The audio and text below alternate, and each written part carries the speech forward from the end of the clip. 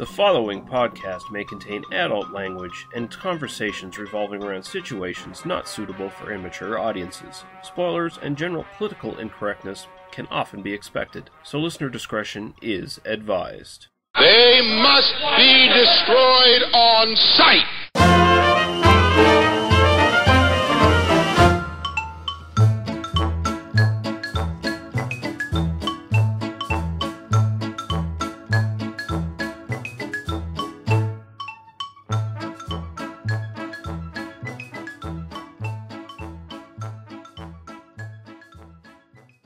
All right, we're back for another episode of They Must Be Destroyed on Sight, a movie podcast. And this time around, I am only joined by my co-host, Paul. So how you doing, Paul? Yep, doing pretty good. Yeah, Daniel is actually engaging in having a social life this weekend. So, you know, he decided to betray us. Bastard. He did it for reasons we won't disclose here, but they're very good reasons. So. Sausage. Yeah. I think before we get into our part 2 of our Italian horror series, we'll get right quick to a comment that I got pretty much right at the last minute tonight from guess who? Guess who? Greg. Yeah, Greg. And, so Greg, Beer Zerker also sent one too. did he? Yeah. Oh shit. Yeah. Maybe that one didn't show up on my thing because his comments all go to my spam folder for some fucking reason. Spam. Okay, well then I'm just gonna have to do a little quick impromptu check in here and see. We're gonna have to do a little check-in. We're gonna have to bide the time because I really relied on you and Daniel this episode, and Daniel just kind of stabbed me in the back, Giallo style. That son of a bitch. Put his black gloves on and just stabbed me in the back because I didn't get a lot of time this week to do stuff like watch movies for podcasts. I was just gonna bump back off you guys, and now it's just me. Daniel told me that he, up till this day, he hadn't even watched the movies yet. So Premeditated backstabbing. okay, I don't see Beer Zerker's comment anywhere. Oh, okay. Well, it doesn't matter really anyway. Get on to Greg's and I'll get Beer Zerkers for you. Okay, that will work. Beautiful. He said, prior to these, I've only seen 3 Fulci films: Zombie, City of the Living Dead, and The Beyond. I don't have much to say about The Host by the Cemetery other than I didn't care for it all that much. I get that it's supposed to be surreal, but I would prefer if it made a little more sense. The scene with the bat, well, that escalated quickly. Yes, it did. And he says, I also wish the kid died, and the actor who dubbed his voice died as well, apparently. He says, I hate to agree with Daniel, but I enjoyed A Cat in the Brain quite a bit more. It actually struck me as being more of a black comedy than a serious horror film. I wonder if that was on purpose or not. Yeah, I think it probably was. Terrible dubbing doesn't help. Some of the kills were just hilarious, with the body parts flying off for seemingly minor injuries. Yeah. The ending was incredibly abrupt and sudden. Overall, I'd still rank this behind the previous Fulci films I've seen, but it's better than the first movie by a mile. Fulci's films generally have some good gore, but I've always preferred the work of Savini for this kind of stuff. Fulci stuff is a little too fake looking for me. I disagree. I think some of the gore effects in some of his films are hit or miss, but I think for the most part, a lot of them are actually pretty impressive, honestly. I think it also Fulci's gore. Yeah, it also depends. Again, we talked about this with Terminator, like an episode ago or so, about how it looks really garbage on like Blu-ray and like high definition and shit, right?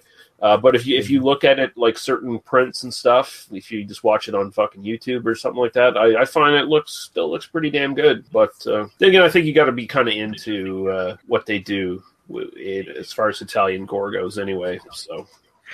Well, you have to be acclimated to the style a little bit more to appreciate it, maybe, and how they do stuff, and a little bit of we understand how it's made, how what kind of complications that they would normally rise, what budget they usually have, things like that. Yeah. Do you have the episode playing in one of your windows? Because I can hear myself. No, I do not. No? Nope. Because I can hear myself for some reason. Well, maybe you're just that deep in your own brain.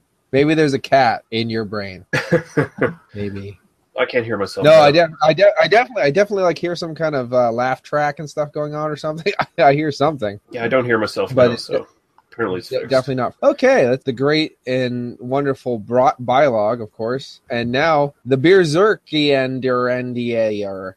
I just say Beer Zerker because his name doesn't really roll off the tongue very well. Radian. Beer Zerker Radian. Yeah. Okay. Let's see. It says I can't read because I'm from the woods. So let's see. Have y'all for some reason, you all, have y'all heard this band that does foreign movie scores in a metal fashion called Fantomas? I find most digital music to be substandard. Same with movie equipment. Analog is the real streaming signal, as film uses real light sensitive supply, whatever.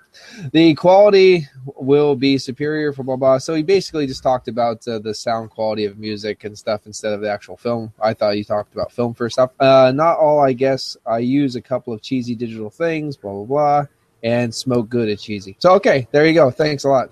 And this film sounds quite wake. So there you go. I don't know what quite wake is. Okay, I did see that comment. I just forgot about it. That was from, like, the previous episode, wasn't it? Yeah, that was from Fulci's House by the Cemetery, Cat in the Brain.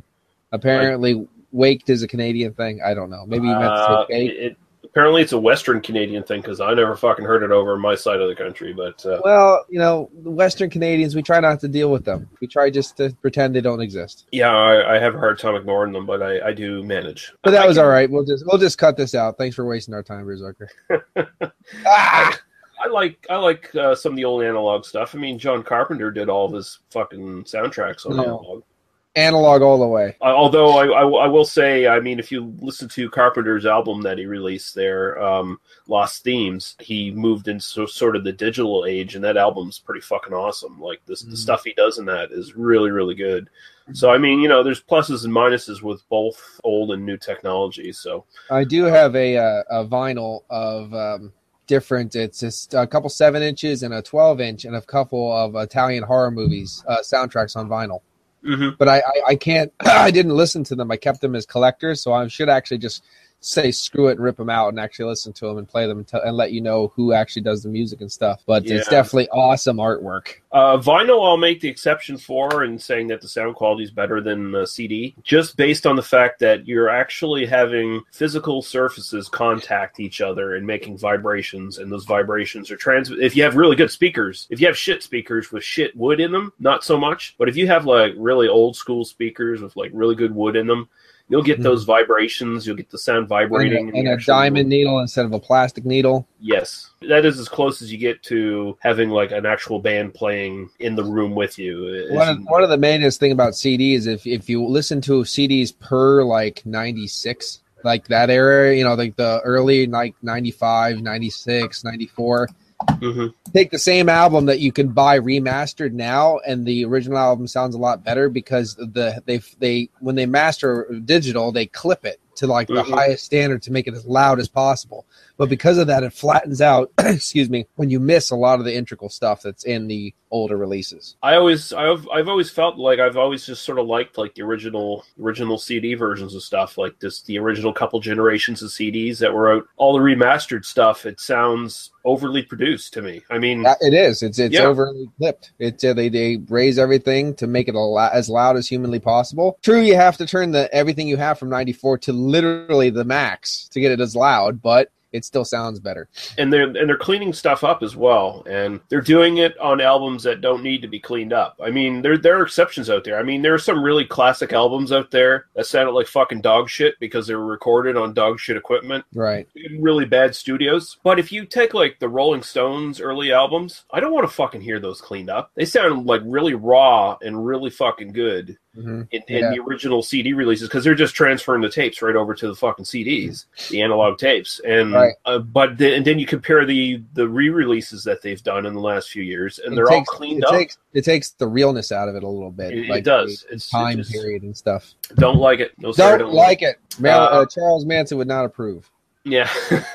All right. So I guess we can move on from the comments. Thanks for the comments, Berserker and Greg. And we appreciate any comments, criticisms, questions. Yeah. Negative comments, definitely. Movie requests, anything like that you want to see us do. We're really open for that. So please do it. We want feedback. good or bad. I think we can move on to what we've watched in the last little while. I know for a fact that you really haven't watched the movies that we're going to be doing tonight. So is there anything else you watched this week? Or I did have the opportunity to sit down as a dork moment and watch the Dawn of the Dead original with the commentary just to relax. I didn't watch any of the films because of the simple fact is when I was doing them, they were sporadic while I was doing housework and tired. So I just put the Dawn of the Dead on. So there you go. Nice. Well, at least you watched something that involved Dario Argento. Exactly. I figured as long as it's somewhere involved in there, I'll get it close enough anyway. Yeah. There's definitely somebody with gloves on at some point in time. Yeah, I'm pretty sure there was, yeah. Good. Moving on. I do have a couple purchases. Just the other week, I got, speaking of our last episode, Fulci, I got Conquest. I have that. It's a great movie. Yeah, I like it. The most sort of spaced out, fucking bizarre version of the sort of sword and sorcery film you can think of. The version I have is actually a Troma release. Oh, you got a Troma release of that? Yeah, I think I do. Yeah, it's a big old box set version of it. Oh, wow. And I suppose it's got like 18,000 fucking trailers that have nothing to do with the movie and 3 or 4 supplements that have nothing to do with the movie starring Lloyd Kaufman just shilling his products everywhere. Basically, it's him just laying on the street yelling at people. Yeah, that's what he does. I love Lloyd Kaufman. Yes. He's so fucking shameless. Burn down. Yeah. And I got Zatotachi meets Yojimbo, which is a good samurai film that I've wanted to get for the longest time now. I saw it on TV once, long ago, and I wanted to get it just because I like Toshiro Mifune. And I think of everything but Asabi Yojimbo from the Ninja Turtles, the giant rabbit samurai. Yeah. Well, Yojimbo just means bodyguard, but okay, thank you. But it's a nice little bloody samurai film. Toshiro Mifune doesn't quite play the character he played in Yojimbo and Sanjiro, but good enough for me anyway. I geek out to it anyway. We were talking about the Shaw Brother films in Golden Harvest a while ago, and I told you about Magnificent Bodyguards.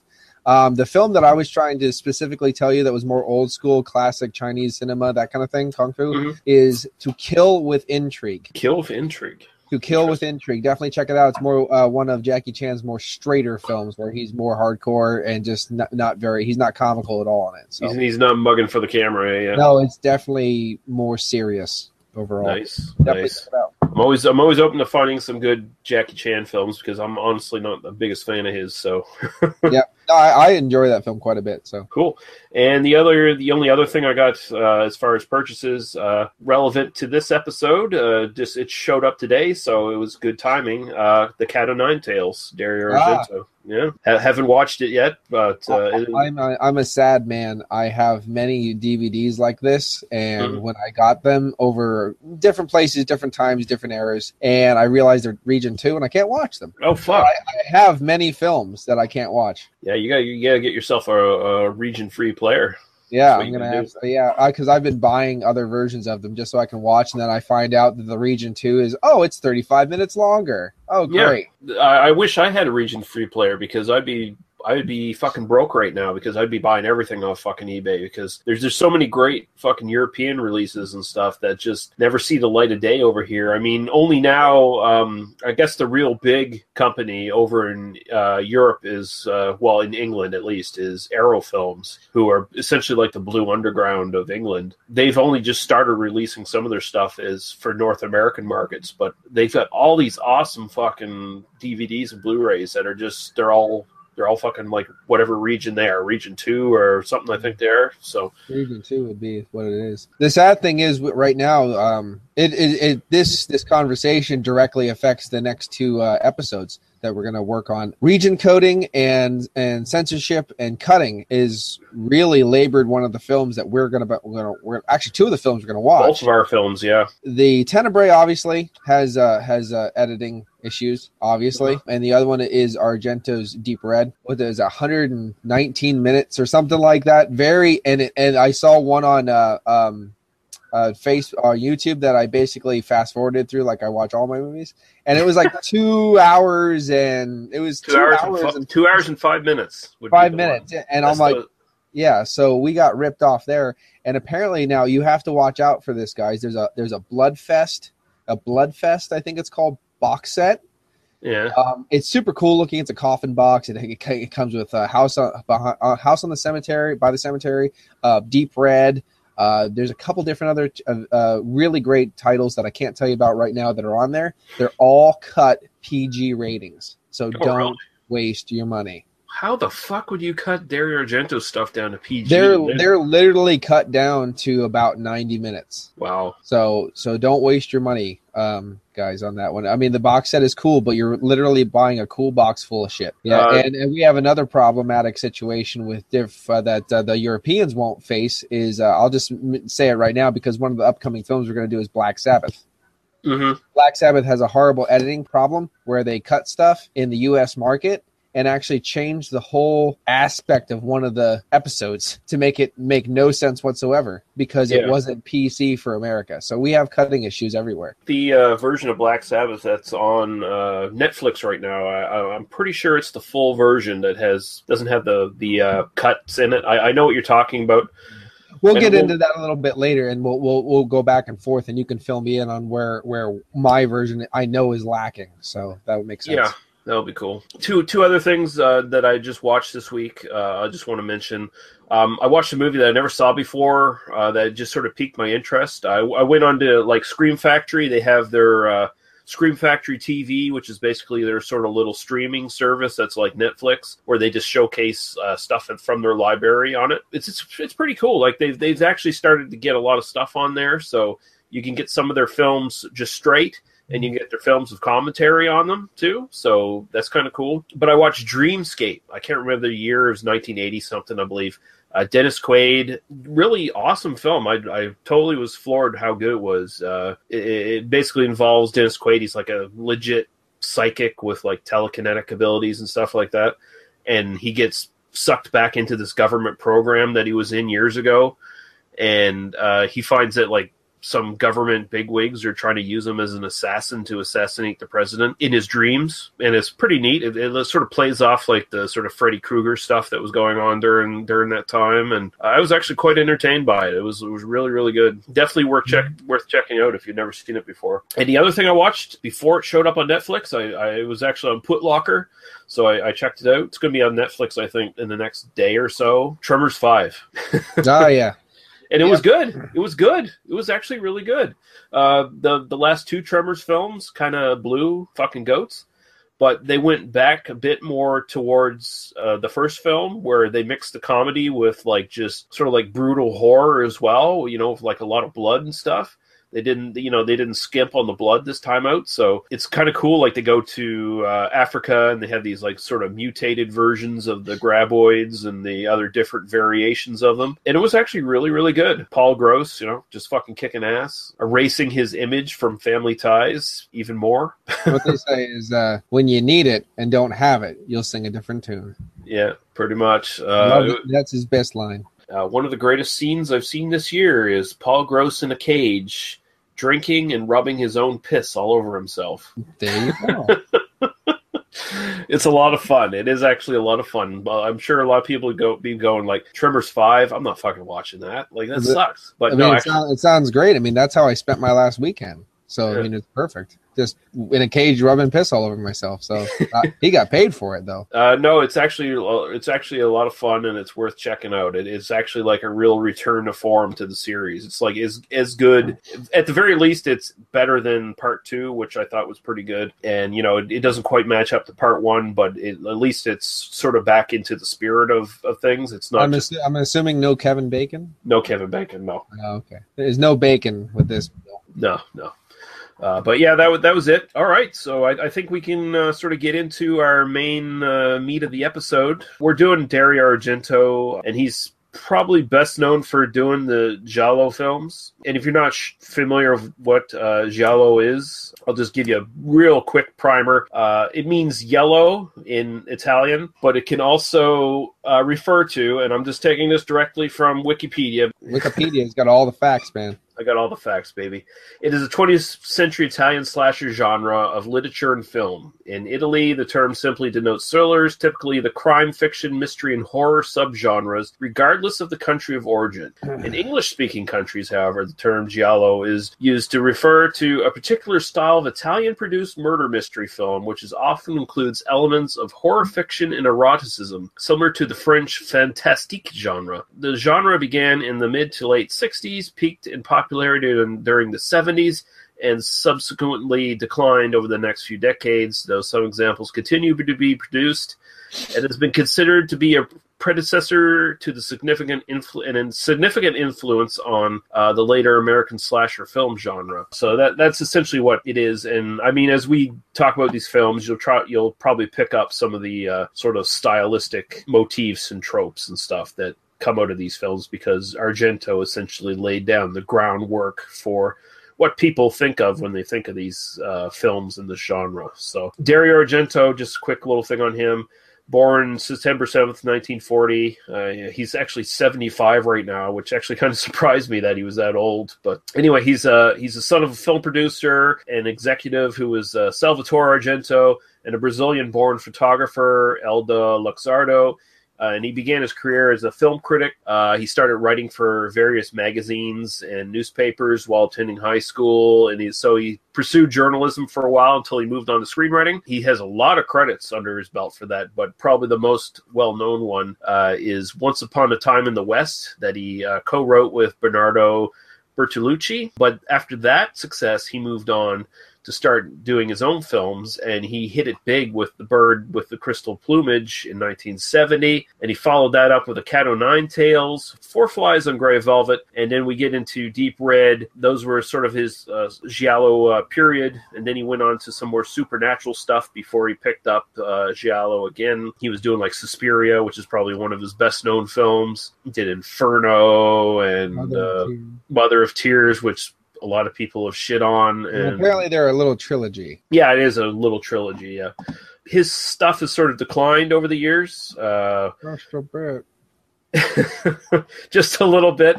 There's a big departure from the stuff he was doing in the 70s to mid 80s. Let's just put it that way. He's now best known for essentially putting his camera focusing on his naked daughter's body. That's a little disturbing, because Asia Argento is super fucking hot. When it's her dad sticking his camera up her butt crack, not too cool with that. kind of ruins the mood a little bit, but it hits a mental wall. It definitely does. It just does. But yeah, I think he sort of peaked around late 70s, early 80s, and it's been kind of a steady decline. I just recently watched Dracula 3D, and my God, was that no, just no.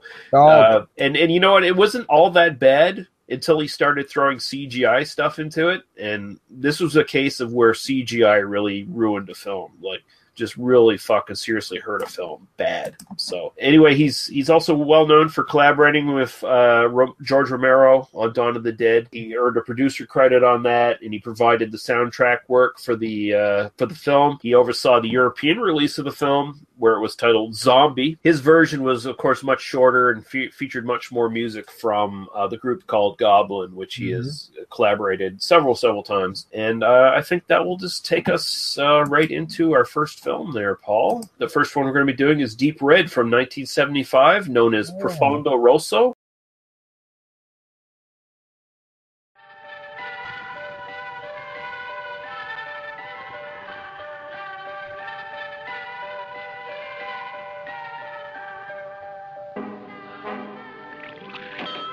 You have killed. And you will kill again. You're getting closer and closer to the most unnatural kind of death.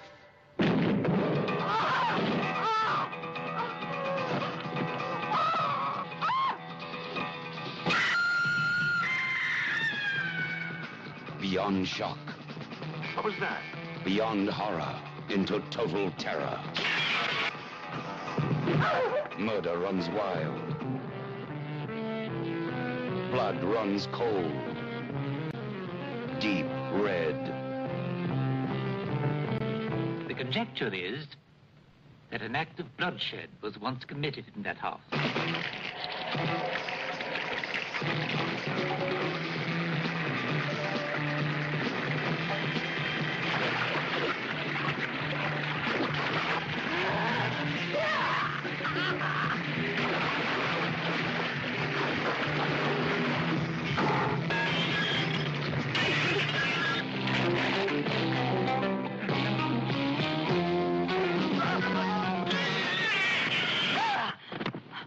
What is it?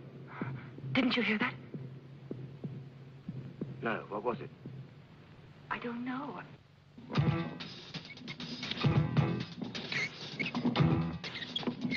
Everywhere you look. Everywhere you turn. Death is running with you.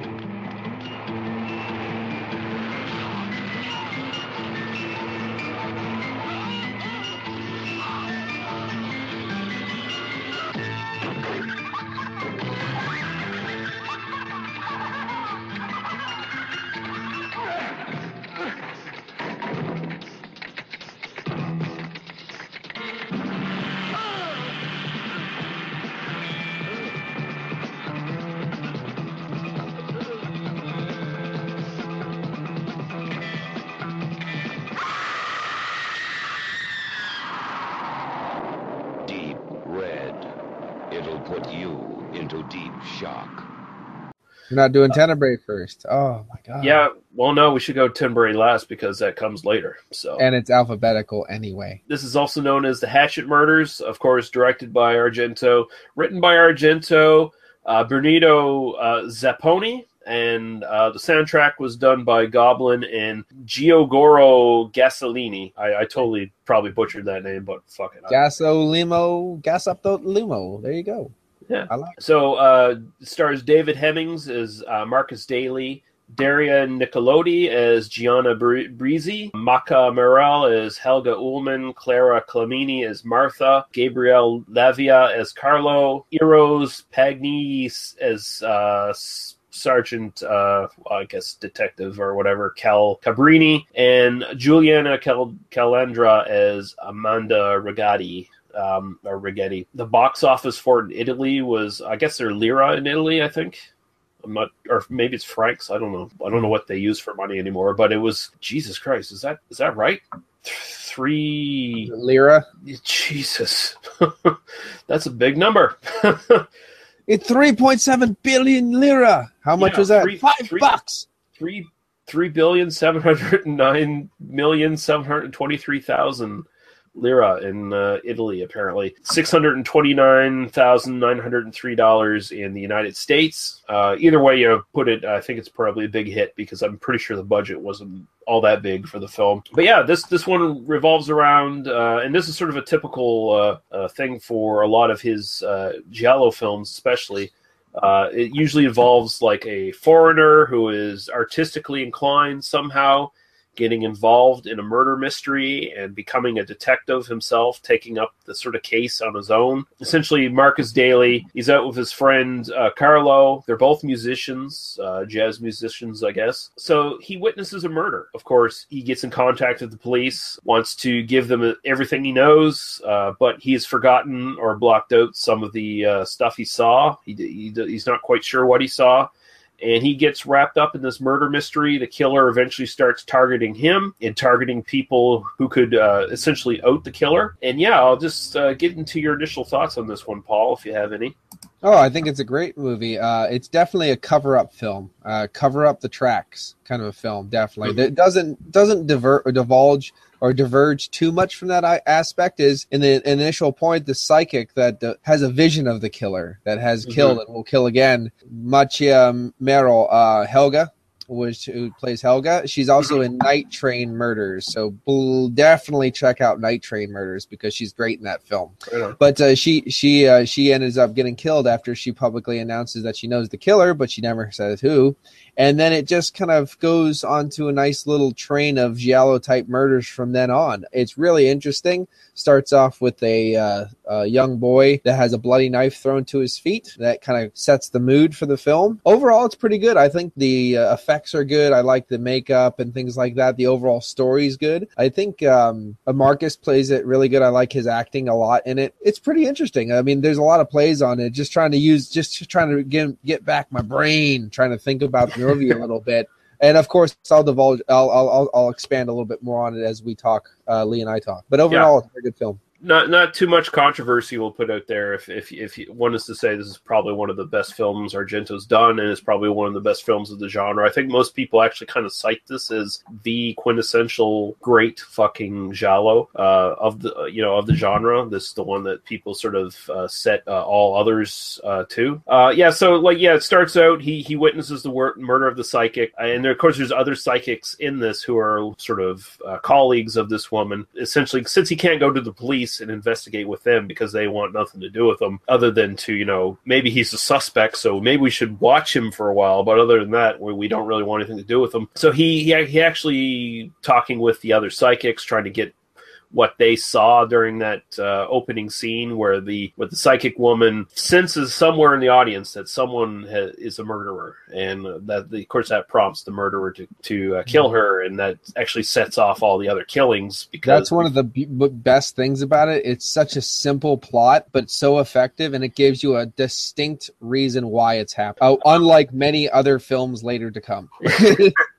And Daria Nicolodi, just a little bit on her. She was Argento's girlfriend for about 10 years, and she is the mother of Asia Argento. She plays a newspaper reporter in this one, so she's sort of got her eye on Marcus throughout the whole film because she's pretty much convinced that he knows who the killer is. He needs to remember because he's traumatized. And of course, Marcus he's kind of this stereotypical chauvinist kind of white British dude to a certain degree, because he's like, women are weak, women are pathetic, they should know their place. And of course she beats him in arm wrestling and all this other shit and makes him look foolish throughout the whole film.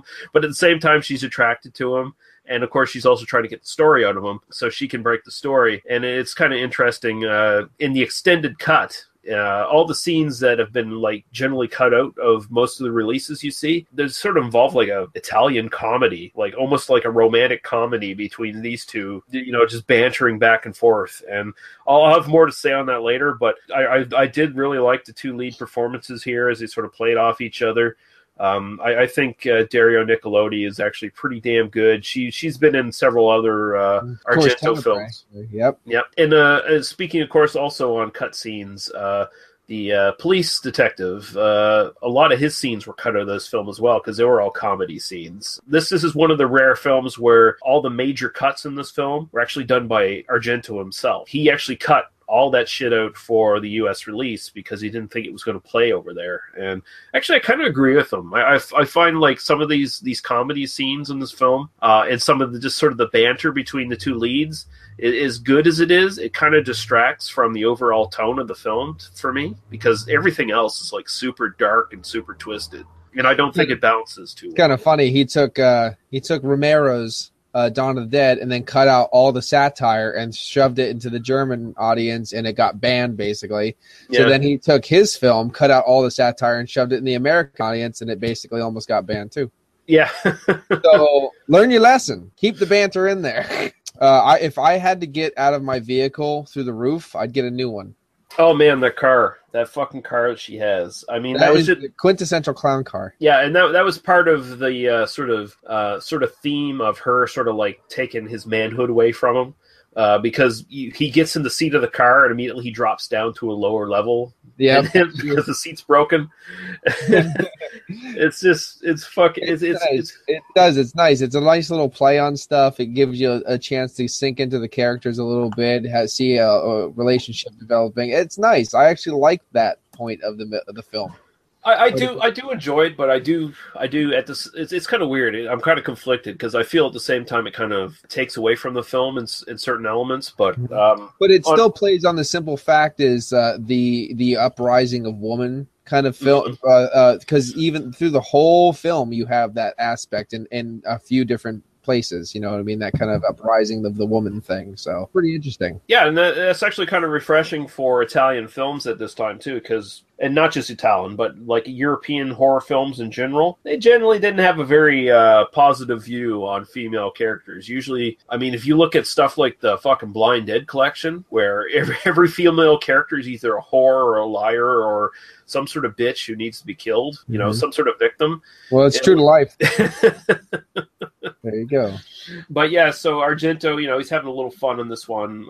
I think actually he's kind of like his harshest critics always sort of say he's like a misogynist, and all of his movies are just basically about brutalizing women or whatever. What do you think of the kill scenes in this one? Because I thought they were really, really effective, especially because all the kills are like really especially brutal ones that make you kind of cringe because, you know... Especially the teeth banging off everything. Yeah, that's what I was about to say. The other psychic guy who gets his teeth smacked on stuff. Bernardino Zapponi said the inspiration behind the murder scenes came from Argento and himself thinking of painful injuries that the audience could relate to. Basically, not everyone knows the pain of being shot by a gun, but everyone has at some point accidentally struck furniture or been scalded by hot water. That scene with the writer there, because...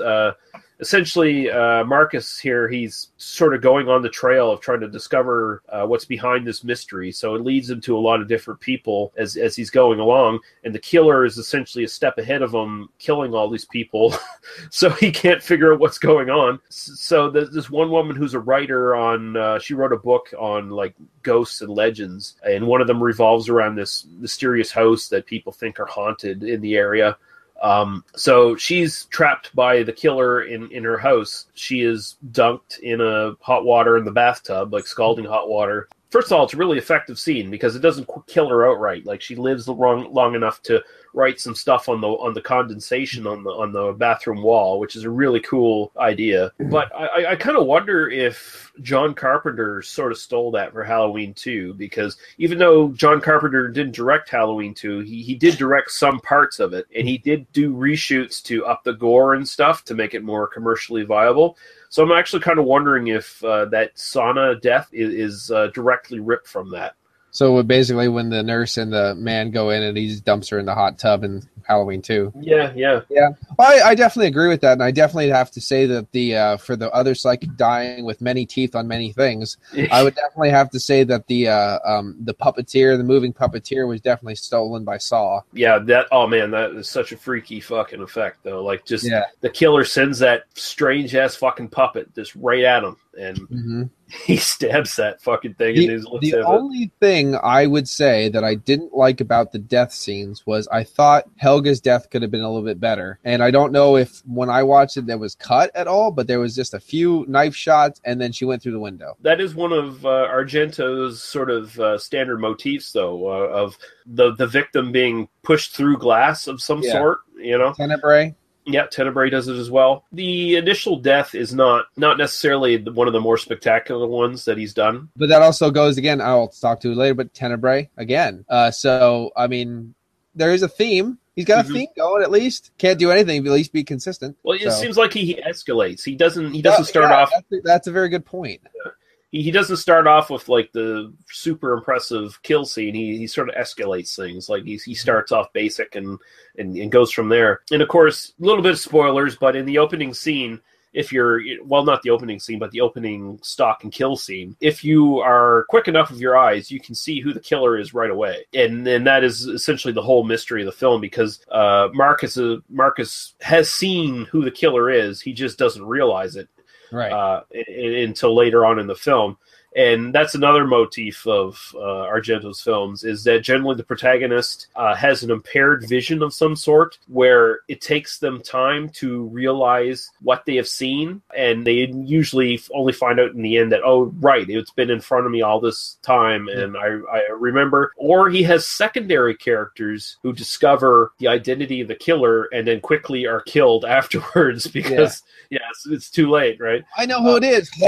Never mind. Yeah, and that's this movie. Everyone who knows exactly who the killer is dies like a minute later, right before anybody can get to find out too. Because I was watching it the first time and I'm like, oh, he found the bathroom with the and turned on the hot water. This guy's he's dead. Never mind. Never mind. Yep. And Argento's really smart in that he basically makes every character that you see a red herring, essentially, in these films. The only way you can really eliminate red herrings in his films is when he eliminates them for you on screen. Don't worry, I'll take care of it. Don't worry about it. I got it. And it's that psychic killer almost that knows exactly where everyone's going to be. Yeah. I'm tailing everybody, baby. I got all the time in the world. Although and when we get to Tenebrae, there's honestly, I think we'll probably do some spoilers for Tenebrae. Do all the spoilers for Tenebrae. Yeah. There's a really good explanation for how many people end up dying in that film and why. I think the kills in this are really good. I think the mystery in this one is actually done really well. He does throw enough really good red herrings in that you kind of suspect everything. Like at one point, I was even suspecting Daria Nicolodi's character, Gianna. After Marcus gets smacked on the back of the head there when he's in the house and he discovers the body or whatever in the room, she's like over his body and she's got this weird look in her eyes, and it's almost like trying to trick the audience into thinking that maybe she did it. And we've seen that in other ones later of the I knocked you out, but I'll make sure that you're okay later because you didn't think I knocked you out, so it'd be all right. Yeah. Tenebrae, again, there's a little bit of that in there. I'll just say this: I think there was a translation problem in some of the stuff here because Indian wrestling, no, that's arm wrestling. I've never heard that called Indian wrestling. Have you? No. I don't know. In case anyone was confused, animals don't actually use telepathy. But they start out right in the start of the film. It is a known, scientifically proven fact that animals use telepathy to communicate with each other. No, they use like pheromones and built-in fucking. They have the ability to sense more things than we do, but they don't use telepathy. Yeah. It's like animals are well known to eat with telekinesis. No, they don't. They don't just shove things in their mouth with their brain. So there's definitely a little bit of they were stepping over their words, I think, a little bit when they had the scene where he visited Carlo when he was drunk. I believe the lover was, and when they were having the discussion, it seemed like they were stepping over their words a little bit there too. Yeah. The way they were talking, it was like, I don't know if that's the way you word that exactly, but I still got the point. Yeah.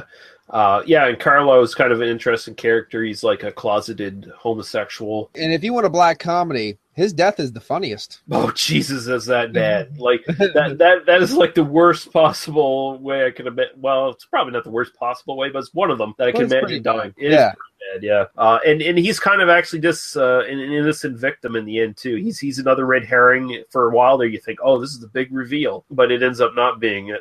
But on the internet, you have the thing where you can see there's still 15 minutes in the movie, so it's all right.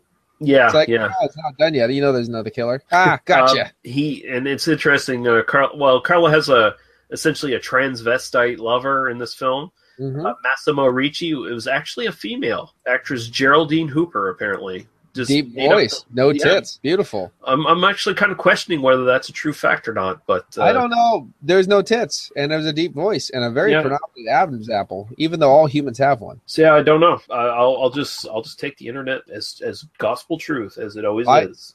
All the facts are on the internet, man. They're all on there. So we'll get into a little bit of the sort of versions that this film has gone through, because there's quite a bit of shit here. Yeah. There was a full screen or Italian language version with American subtitles that contains credit scenes with David Hemmings reacting to the death of the killer instead of just being paused in the pool of blood.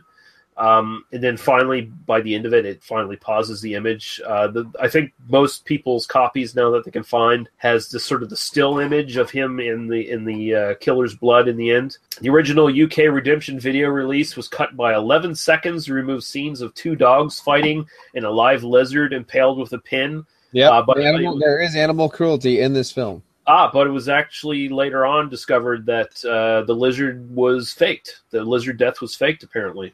Oh, okay. It was described as an effect shot. So they waived the cut for the 2010 Arrow DVD. The Brazilian version apparently omits the entire sequence of tracking shots along the killer's table with the drawings and the dolls, which I think is bullshit. That's some of the best stuff in Argento's films when he's like showing like the killer's workshop and the killer getting their gear ready to go out and kill and stuff like that. Like it really adds. Yeah. Mm-hmm. Full-length Italian version of English subtitles and one small cut by UK censors is available in video in the UK in pan and scan format. Well, fuck, why would you want to watch that? And let's see, the original theatrical version, the end credits are displayed over a shot of David Hemming's reflection in a pool of blood. The image is moving, blood drips into the pool, David Hemming's face changes expression, etc.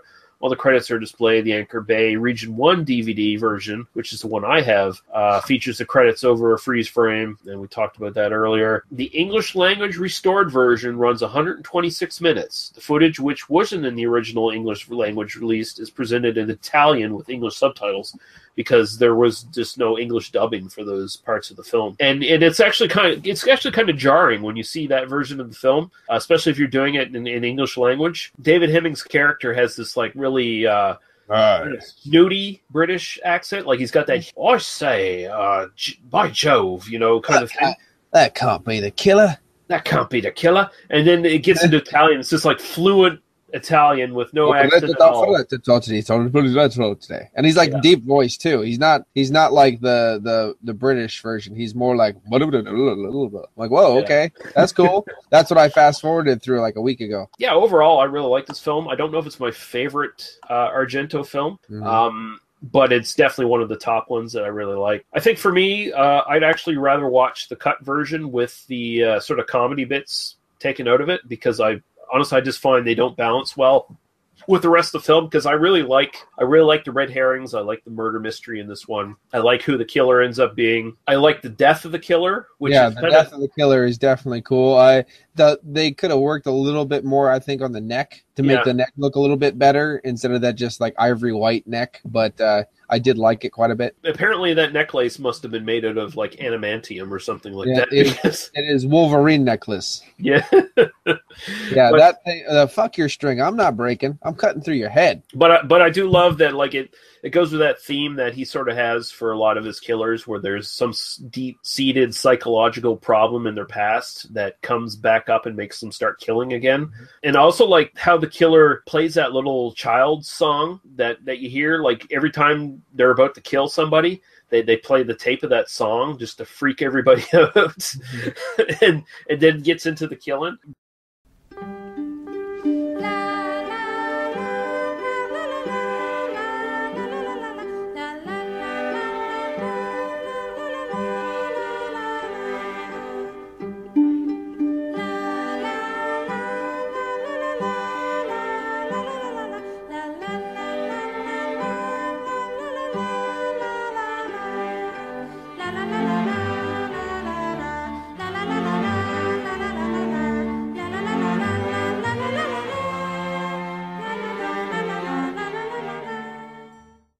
Very effective. I thought all the set pieces in this one were great. Like this is a film that is great set piece after great set piece after great set piece, but at the same time, it doesn't feel episodic. It all comes together in a neat little package at the end, and I think Argento really outdid himself with this one, and it's a really great fucking film that I think everyone should have watched by now if they haven't. So I would like to find the region where it's a full no cuts with only English subtitles. I'd like to find that and watch that in its entirety. I'm pretty sure the Anchor Bay has all English subtitles. Yeah, so I'd like to find the full, 126 minutes, no cuts, and then check it out with the English subtitles. So, but yeah, overall, it's a really good film.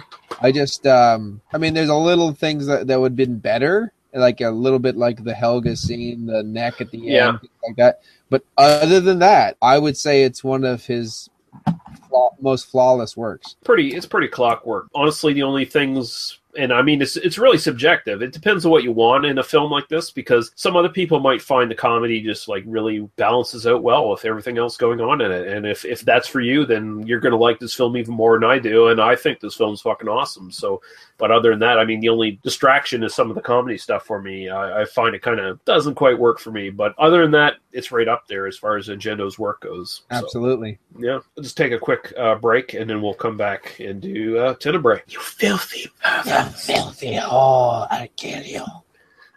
You deviant perverts. We should have did the whole podcast like this. I'm going to about Tenebrae.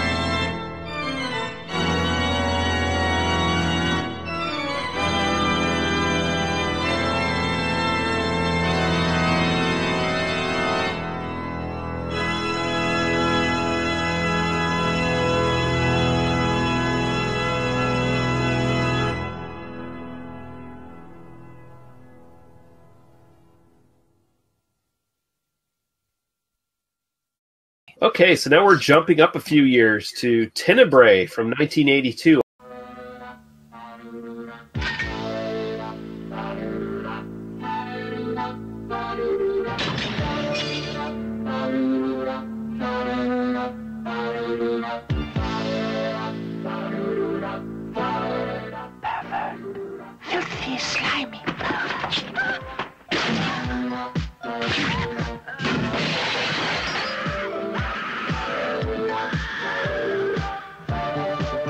read all your books, Mr. Neal. The book deals with a murder committed with an old-fashioned open razor, right? This girl, too, was killed with a razor, and your book's pages stuffed into her mouth. Can I ask you something? If someone is killed with a Smith & Wesson revolver, do you go and interview the president of Smith & Wesson? Peter, you can't let me down now. We're within 2 days of making a deal. Please, stay just until Friday. My life is in danger. There's no deal in the world worth risking my life for. Not anxiety or fear, but freedom. You wrote those words, page 46.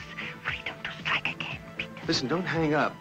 We have to talk. You told me how, Peter Neal. You and me together. We've just begun.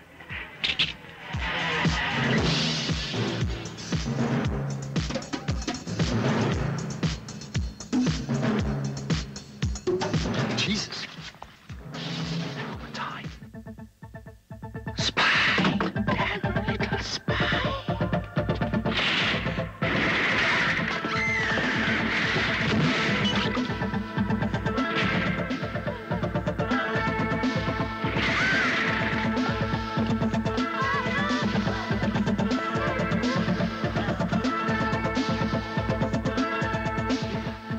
Peter?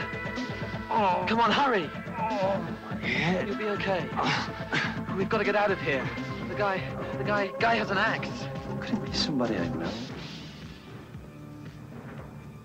Damn. I wish I'd never written that book. You don't mean that. I've made charts. I've tried building a plot the same way you have. Tried to figure it out, but I just have this hunch that something is missing.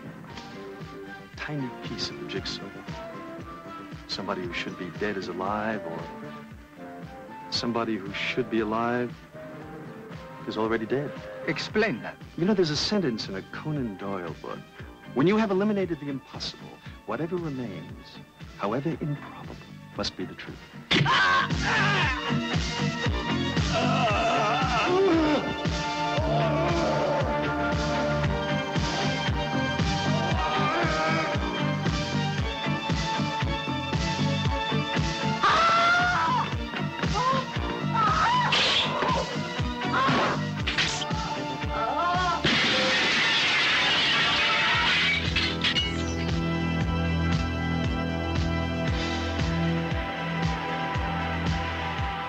Also known as Unsane. And if you see the title Unsane anywhere on a fucking DVD, avoid it like the fucking plague. We'll get into that later. But, of course, also directed and written by Dario Argento. So this is all him, basically, this time around. Anthony Franciscoa, yeah, I think that's how it's pronounced, is Peter Neal. John Saxon, the fucking man, John Saxon, as Bulmer.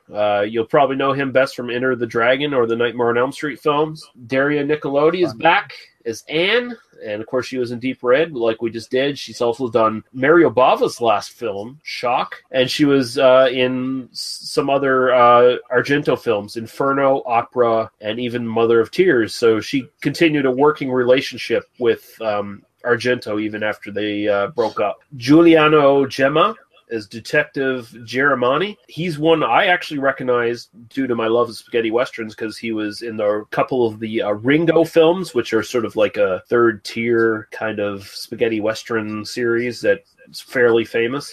He was also in Day of Anger with Lee Van Cleef, and he was actually in For a Few Dollars More as well, although I don't remember him from that one, so I'm going to have to rewatch it and find him. Maria D'Angelo as Tildy, John Steiner as Cristiano Berti,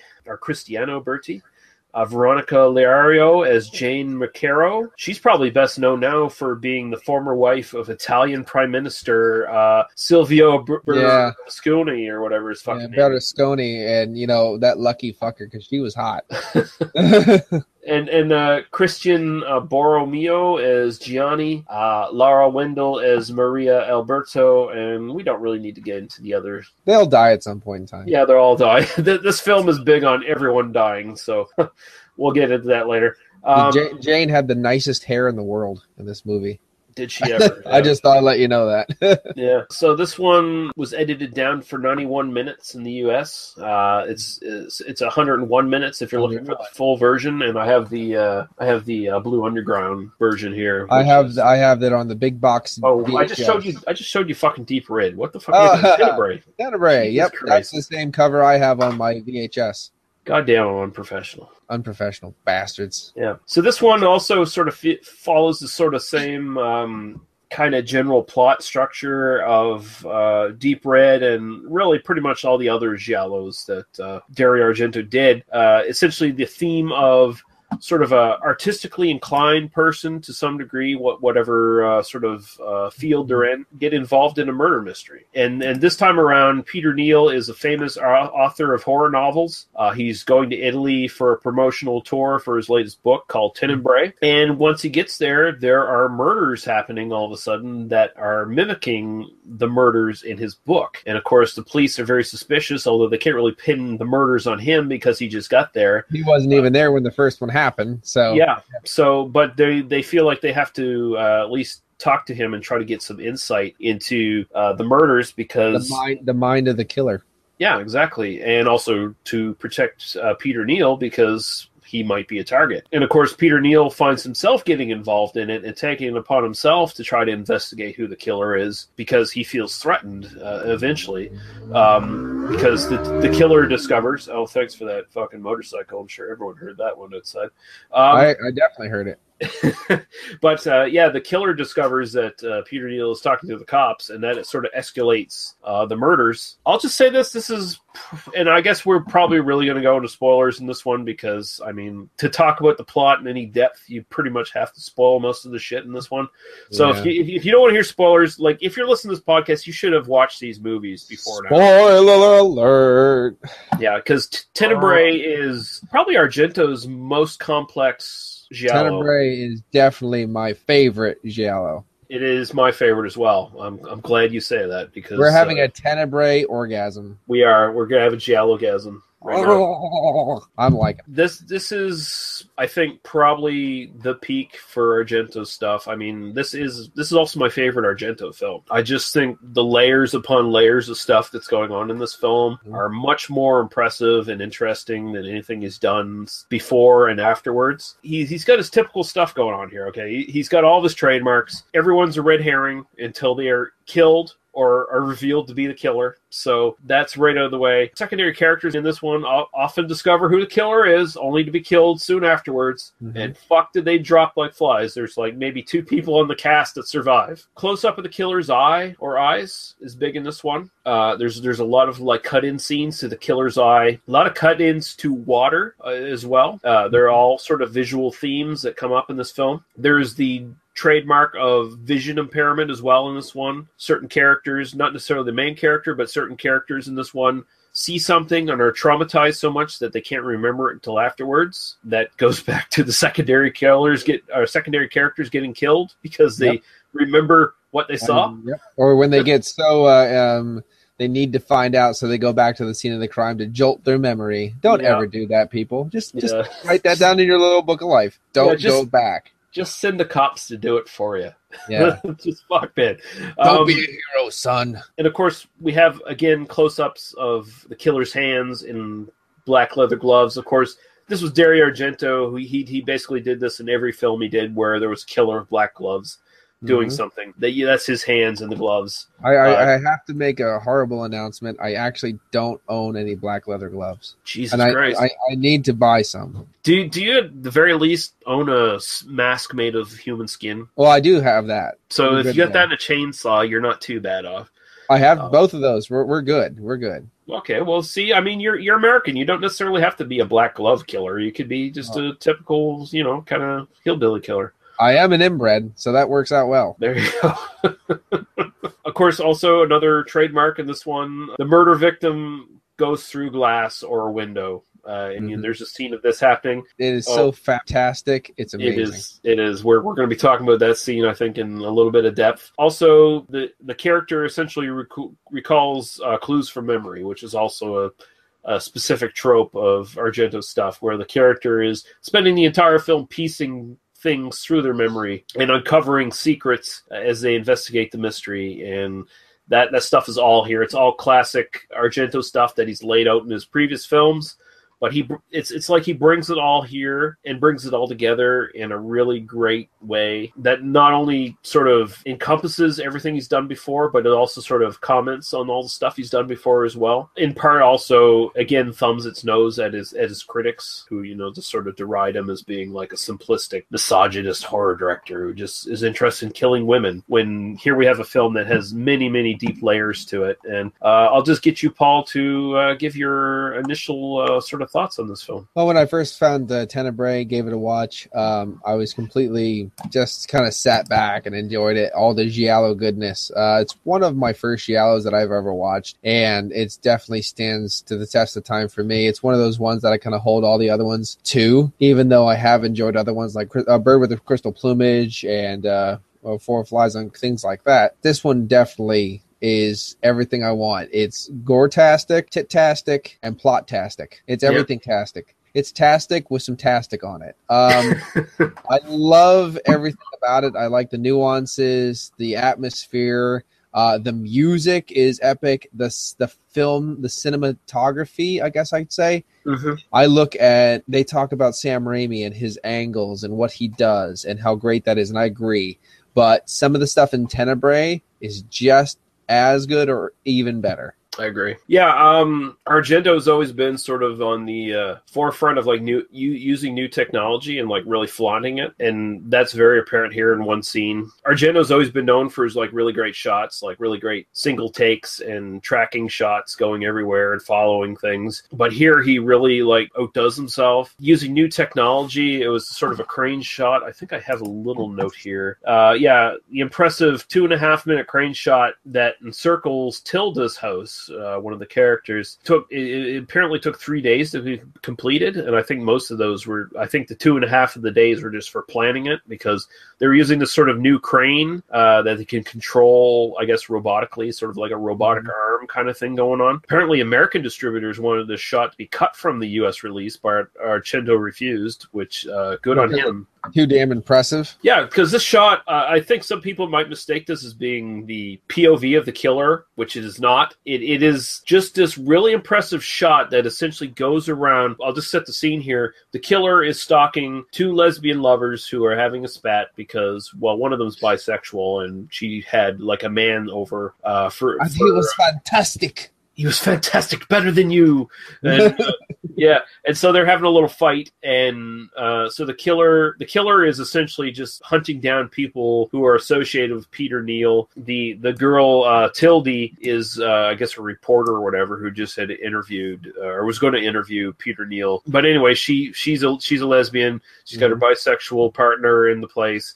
And they're not, smoking hot. Both of them are smoking hot. So essentially what this crane shot does is it starts out on one side of the building, tracks along it a while, showing peeks into the windows to show basically just how insecure this house really is, how it very easily can be broken into, pans up to the roof, and basically goes around, does it like basically a 180 and goes to the other side of the house is what it does. It might even do a 360. I can't quite recall, but it eventually settles on the killer's point of view where they're breaking into a window. Fantastic fucking shot. Like it's amazing. I think this is one of the shots that made the movie. It's just a shot. I mean, it's not nothing too crazy going on. I don't know how to describe it. But that shot made this movie, and there's no cuts in it. It's just that shot, it's completely full. And the coolest thing is the girl is playing the main theme for Tenebrae on her fucking record, which I need that vinyl so bad. The whole scene is that sort of drowns out the sound of the killer breaking into the window. Yeah, because she has the vinyl turned all the way up. Yeah, and the first victim of the two of them, she sort of hears, "You filthy, disgusting pervert." But she's not quite sure if it's like coming from like the record or if she even really heard it. So, she's okay, something's weird, but I'm just going to take my shirt off anyway and put on another one. Yeah. And then it comes to the next most innovative killing of him cutting through the shirt, exposing her scared face, and then slashing her throat. Yeah. Awesome. Yeah. And it's just... There's a later after they die, there's a quote from the Isle of Lesbos that and the Isle of Lesbos is where lesbianism, apparently the term anyway, first came from, the Latin, and I always thought her wearing that blanket, that's super hot, just her just wearing the blanket always represented almost a toga for me. Yeah. So that was the relation also between the Latin saying of Lesbos, them being lesbians, the toga. I might have been reading a little bit too much into it, but I always thought it was awesome. Well, that's okay, because and I'll just, again, like I said, we're going to be going to spoilers here, so there's more than one killer in this film. There's 27. And the original killer in this film, he's essentially recreating the murders in Peter Neal's books, taking photographs of his victims, and essentially he's just, he's using it. He's sort of a fetish murderer. He's very he kills the evil in the world. You find out he's a hardcore Catholic later, and his justification of purification. My only downside, I'll just throw this right before I forget it. The only downside to this whole film is that Peter wasn't more upset about Tilly's death. Yeah, that's true. That doesn't make any sense at all, because apparently he even knows her mother. You know what I mean? And he was just like, oh, really? Okay. But so the original killer is essentially, just doing copycats from the novel, and of course is basically using the novel as an excuse to go on his little moral Catholic crusade against aberrations in society and deviants and filthy perverts. And you see this character, like, he's doing his interview with Peter Neal, and he's like, so your book is all about the aberrations in society and how they must be, destroyed and stuff like that. It's like, and Peter Neal's like shocked by it, like, no, that's not what my book's about at all, you fucking weirdo. But the killer does seek out evil. Well, yes, to a certain point, and it's really good. Of course, the best thing about there being more than one killer in this, it keeps you guessing throughout the entire film who the real killer is, because halfway through the film, it kind of becomes obvious that this Catholic guy is doing the murders. I mean, unless they were going to put like some like really big twist in front of you later on, you're pretty much convinced at that point that at that point in time, because the fact that he is a talk show host, you have to do your little bit of a digging, so that explains why there's so much stuff there. But when you put a little bit 2 and 2 together on scenery wise, you kind of figure it out. The only other red herring that really presents itself, which could be insane because they did remark that she was absolutely bitch tits crazy, was Jane. They did throw in Jane right there before that. And they did a thorough job of it too, because there are these flashback scenes that are obviously from the killer's perspective, because they all revolve around shots of the killer's eyeball and shots of water as well, where he's obviously going into a flashback and he's remembering being sexually humiliated by a woman on a beach when he's young. And then subsequent flashback shows him stabbing her to death in revenge. Yeah, and the red shoes. Yeah. And Jane gets red shoes. The only problem with that is the flashbacks automatically denoted to me that it was a male. So if there was a little bit more of a vagueness to the flashback, I think it would have worked a little bit better. Yeah, it might have. But I thought it kind of worked in a way that it made me think almost John Saxon's character was the killer. Yes. Because as we go on, and John Saxon does a really great job in this film, by the way. He plays the agent of Peter Neal. He does like a really sort of atypical John Saxon performance where he's like really animated and almost kind of, he's kind of like a shyster kind of character to a certain degree. He plays a great prick. Yeah. And you find out that he's actually in an affair with Peter Neal's ex-wife or whatever the hell she was. I guess she was his ex-wife. And then you get more of that almost like, is it a Bay of Blood thing? Is it like some kind of internal thing he's trying to win by killing everyone else? That's kind of interesting. There's a package sent to Peter Neal's ex-wife that's red shoes. And immediately you start thinking, okay, she thinks John Saxon's character sent it. So it makes you kind of think that, maybe he sent that. So you're kind of thinking, okay, maybe John Saxon is the killer. He has the red shoes. But then, of course, like in the next scene, he's killed. It goes back to that red herring. And randomly stabbed in public when nobody else sees it. And it's a great scene, too. It's like almost like it's almost like it's from another film. The way it's shot. And the strange thing is, the knife, it looks like a garden trowel. That looks like a sword that just happens to be cut down. I'm like, where the hell did you get that? Or I mean, it could have symbolized the Gladius Hispanicus, the short sword used by the Romans. See, I'm reading into it again. I'm There you reading go. into it. And it's funny because the stuff he shoots, Argento here, he shot most of this in Rome, but the neighborhoods he shot it in were like more modern neighborhoods that had like a lot of fascist architecture in them, and were a lot more depopulated. Argento claims that this movie is supposed to be set like 5 or 10 years in the future, where the world is more depopulated for some reason. I don't think I quite fucking buy that. I think he just was making that shit up. But either way, it does have kind of a haunting kind of visage. Like the architecture is very strict, really stands out really harshly. It kind of makes everything feel kind of cold and remorseless around the characters, I felt, to a certain degree. But so John Saxon buys it. A bunch of other characters buy it. Again, we have like one of them's the young sort of agent in training who ends up dying because he finally remembers who the killer is. Like he witnesses the original killer get killed by the other killer. Yeah. And then he eventually figures out who it is, and he ends up buying it. And then he finally remembers the confession / killing. Yeah. The girl there that was the daughter of the apartment manager or whatever. Maria or Marion or something. She ends up finding the meanest, pissed off dog in the fucking world.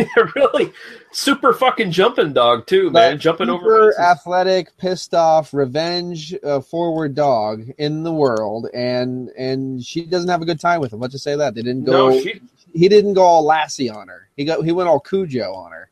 She just has the worst death, man, because she gets attacked by the dog. The dog essentially, very conveniently chases her into the killer's fucking house. Yeah. And she discovers all the pictures and stuff, and then she's trying to flee the house, and then the killer fucking tracks her down. The only strange thing is the killer, then she's like, crap. And then they go back outside, but when they go back outside, it's more to the backyard, but the dog's gone. Yeah. But other than that, hey, there you go. I was expecting the dog to jump up again. That's what I was expecting. I was actually expecting the dog to get the killer for a little bit so she could run away at first, you know what I mean, to add to the thing and maybe add to the chase. But, then he, oh my God, I dropped my razor. Oh, look, an axe. And it's like, well, screw you. I'll kill you instead. Then somehow that killer hides the axe in a tree. Mm-hmm. Because then the other killer gets it out of the tree and then kills. So there's a little bit of a confusing plot twist right in about that point in time where what's going on. And if I got hit with a rock that big, I'd be dead. Mm-hmm. Here's the thing. That is a call to the end of the film. If you look at what he does at the end of the film, you realize that he was never hit with a rock. Yeah. He faked it, right? He just put stage blood, because the real killer at the end, and I'm just going to fucking spoil it. I mean, if you haven't seen the film by now, the real killer at the end. I just want you to scream at the door frame for an hour. The second killer is Peter Neal himself, our hero, who we've been following throughout the whole film.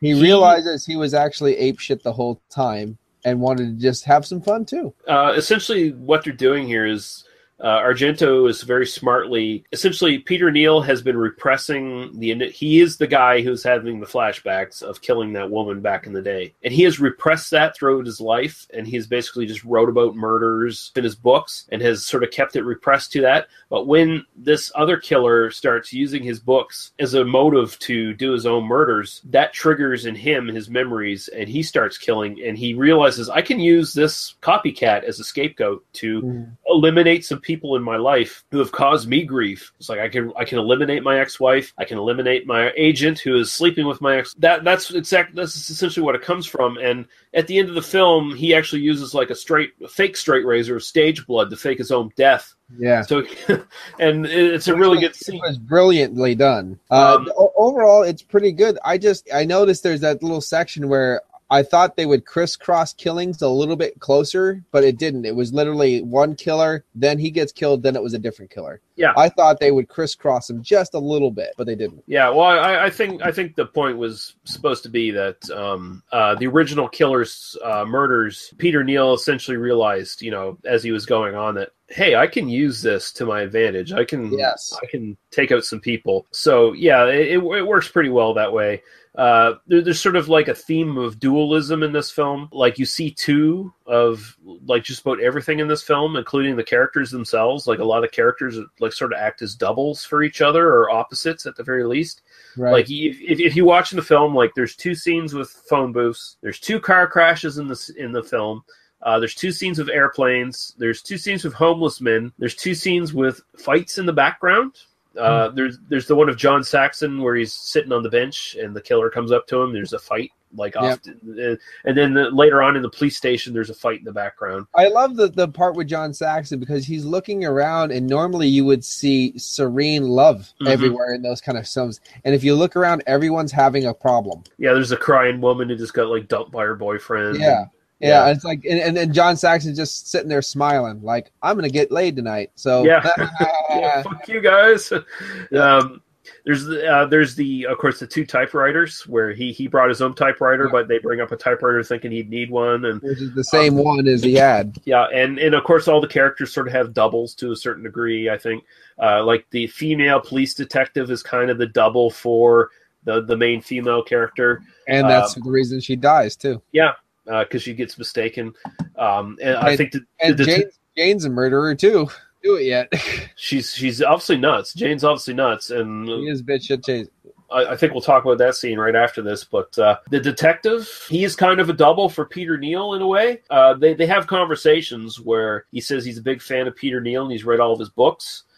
Peter Neal tries to play detective throughout the whole film, while the detective says every time he reads one of Peter Neal's books, he never figures out who the killer is until the end of the book. So it's kind of an interesting kind of like opposite kind of thing there. And then, of course, there's that scene at the end of the film where he's standing there, and then you see Peter Neal move out from behind him. Yeah. Which is fucking awesome. Like, that is just so great. And I think that was actually kind of like almost just a happy sort of coincidence that their body shapes were good enough that shot worked really well. Right. Peter Neal always reminded me of Psycho. That really nice guy that could never be doing any of this stuff all at the same time, too. That demented man. It always reminded me of Anthony Perkins a little bit. The end of the film, as we said before, is climactic in a way. The beginning of the film is the funniest, cheesiest death ever. In a giallo anyway. I was just like, really? I'm just going to stand there and go, oh, not getting held or anything, really. You're just going to shove pages into my mouth and kill me. That, when you first watch it, you're like, really? This is cheesy. Don't worry. That's the only cheesy part in the film. After that, it's pure gorgasm. So essentially, there's a sort of theme of not only duality, but like deep-seated like sexual trauma with Peter Neal's character. And interestingly enough, the woman in the flashbacks is Eva Robbins, who is actually a transgender actress. Perfect. Yeah. And there was a transgender in Deep Red and in this, so that's good. I like it. Yeah, but this was a real transgender in this one. A real one? Yeah. So. I'm still not sure about that fact from the last movie either, though. Yeah, I don't know. Show me. I want to see proof. Well, whip it out. There are pictures of her with her junk hanging out. So if you want to look that up, with my ding-a-ling, my ding-a-ling. Yeah. Yeah, awesome. That's a little fun fact. It'll make it extra weird when I jerk off to her later. That's gonna be extra creepy. Adventure. This film, as far as just indulgence for me, is great. I mean, I can watch the house scene about 1,000 times. Yeah, it's fantastic. And when Dario Argento really completes this film, as I said, the end is a climax. And when he makes the blood run down the walls, as soon as you see Jane axed, literally, the axe, literally, that he makes sure it's a white wall it goes on. And it is beautiful. Aside from a couple kills, almost everything is done in like really either daylight or really bright light. Yeah, it's definitely not hiding around in the darkness a lot. It's really well done. Like he makes everything visually very striking in this film. Like that death with Jane is just. Let's use the word visceral. That sort of artery spray there.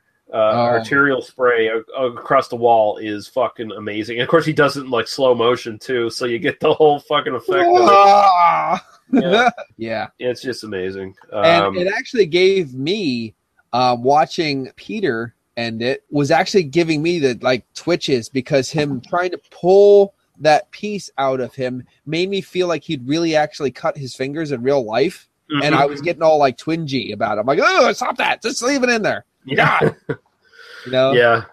And Daria or however you want to say her name, Anne, which is funny because she plays Anne in this movie and there's a Gianna, but she plays Gianna in another movie and there's an Anne. But she is just absolutely bitch ticks hysterical, overreacts to an amazing degree, and literally screams at everything in visual sight. I'm surprised she didn't like reach down on her knees and just scream at a cricket while she was there too. Ah! Yeah. She's just screaming at everything.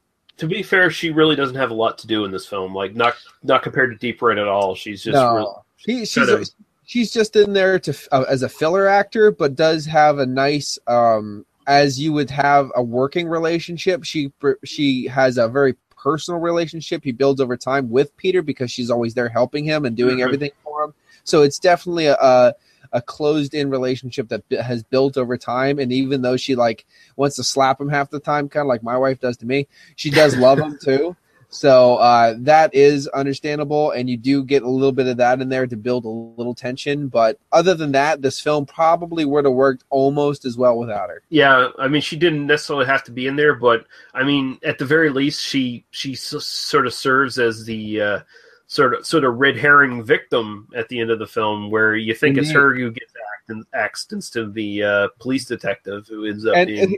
The thing about Peter is you actually feel bad for him. I mean, he's easy to feel bad for. He's a likable guy. Mm-hmm. And that's the beauty part. And if you look at like a couple other films, I mean, I know we're going to do one of these, but like Bay of Blood, for example, you don't like anybody in the film. No.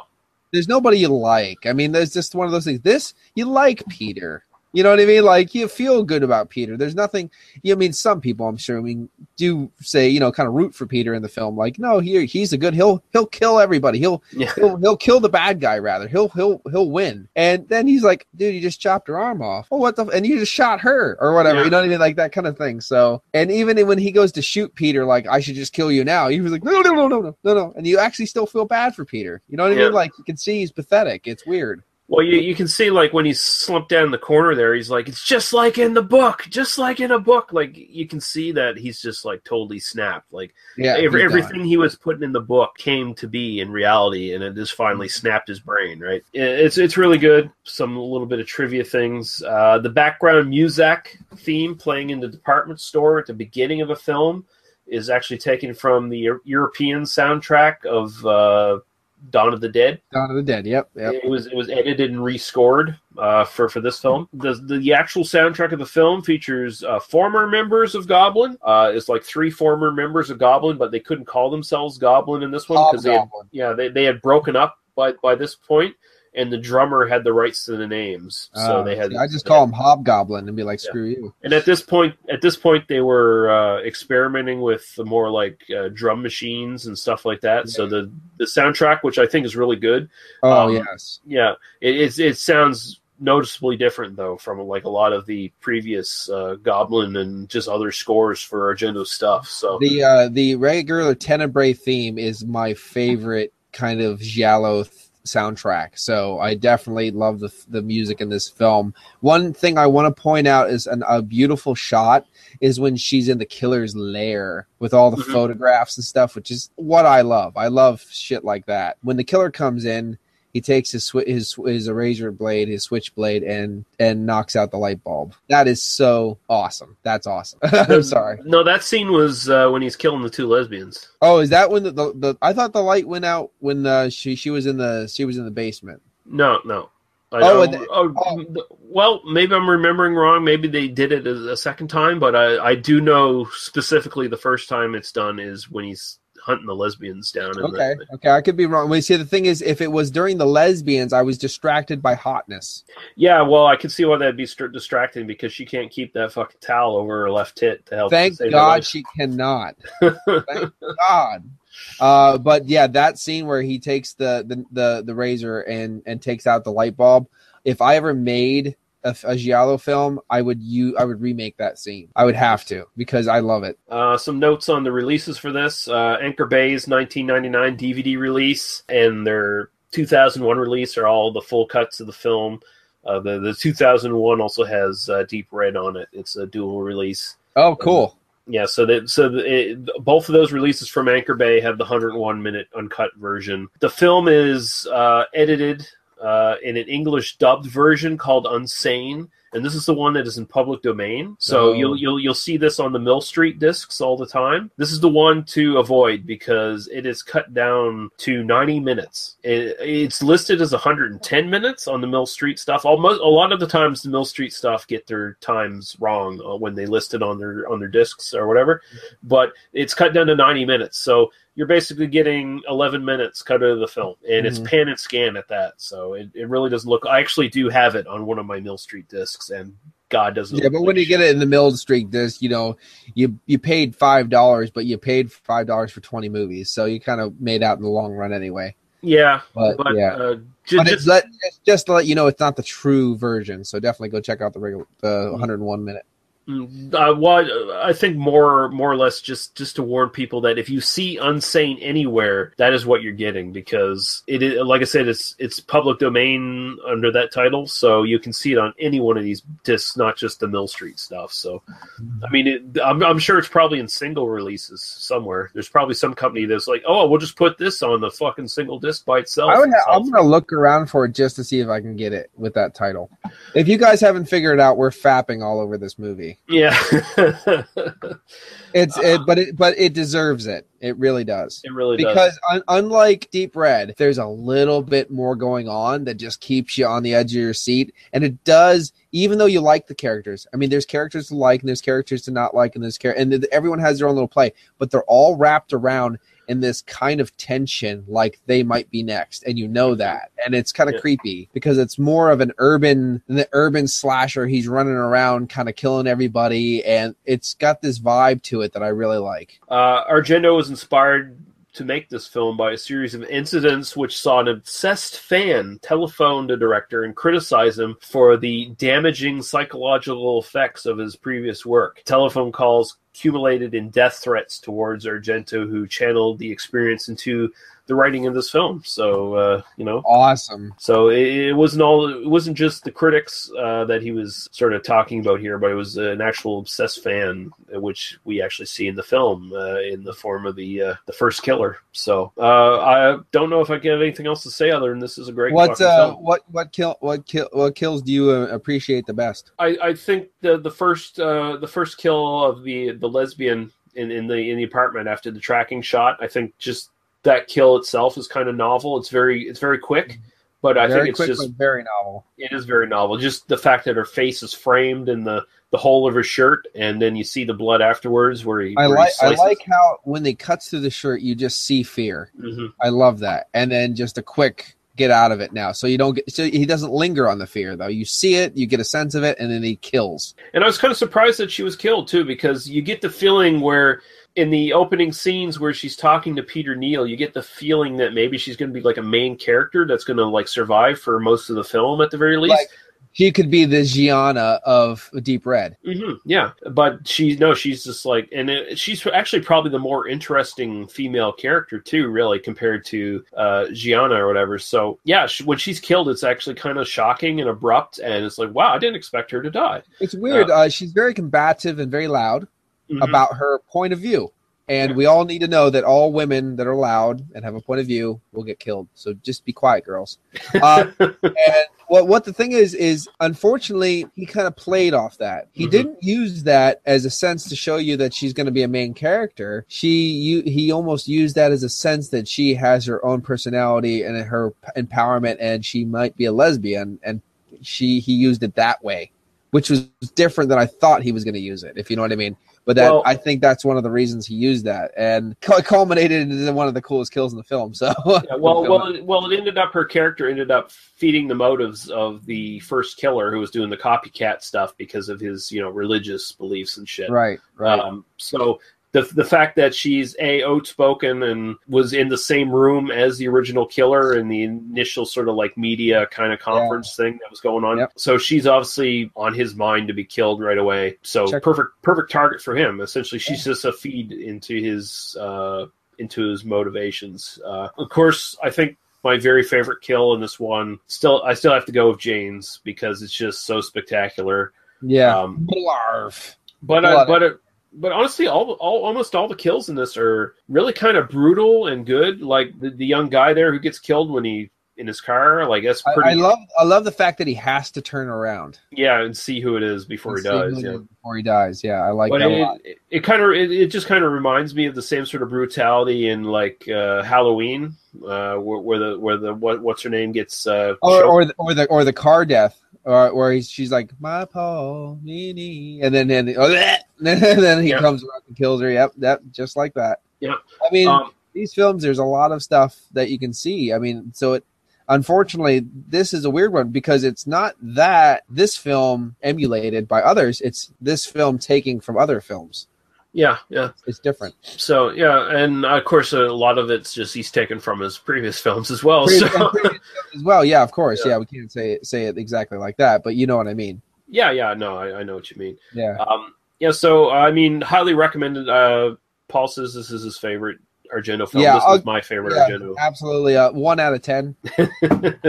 93 garbage. That's 93 garbage. That's it. Yeah. Overall ratings on Internet Movie Database, I popped it up. It gives it a 7.2 out of 10.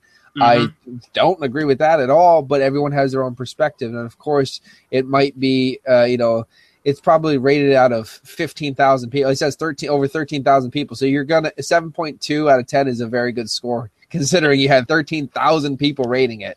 To us, I think it's a 10 out of 10. I agree, and I happen to know it's a scientific fact. It's been proven that about 99% of the people who use the Internet Movie Database and rate on it are characters from the movie Gummo. If you've ever seen that movie, so there you go.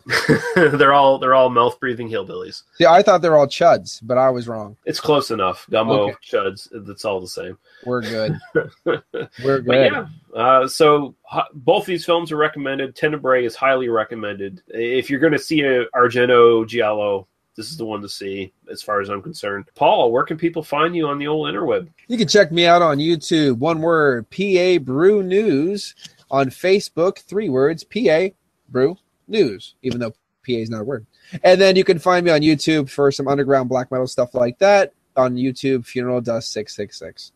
Awesome. And you'll get our little trailer at the end of the podcast, telling you where you can go, where you can find us, where you can leave comments and all that good stuff. And which one do we want to go out on, Paul? I'm going to use both. I'm going to use both themes. I mean, between the two films, I think I'm going to stick one of the themes in there anyways. So which one do you want to go out on, though? Well, because Tenebrae is second, let's go out on Tenebrae. That sounds good to me. Yeah. So we're gonna go on the awesome theme from Tenebrae, and we will be back next week with Mario Bava. And I won't watch them, so don't worry about it.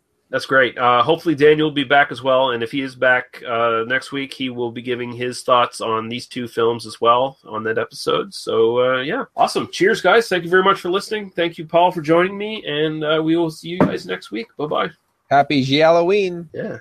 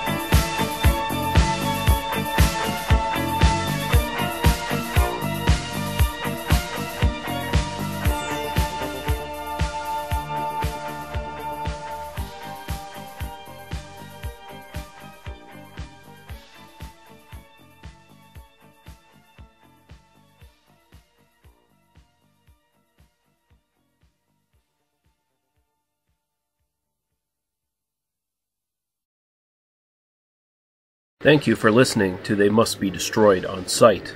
For our other episodes, links to Daniel, Paul, and Lee's other stuff, and links to some great podcasts of similar interest, visit us at tmbdos.podbean.com. There you can leave us comments on the site or directly email us. We listen and respond to everything. Thank you. Drive through.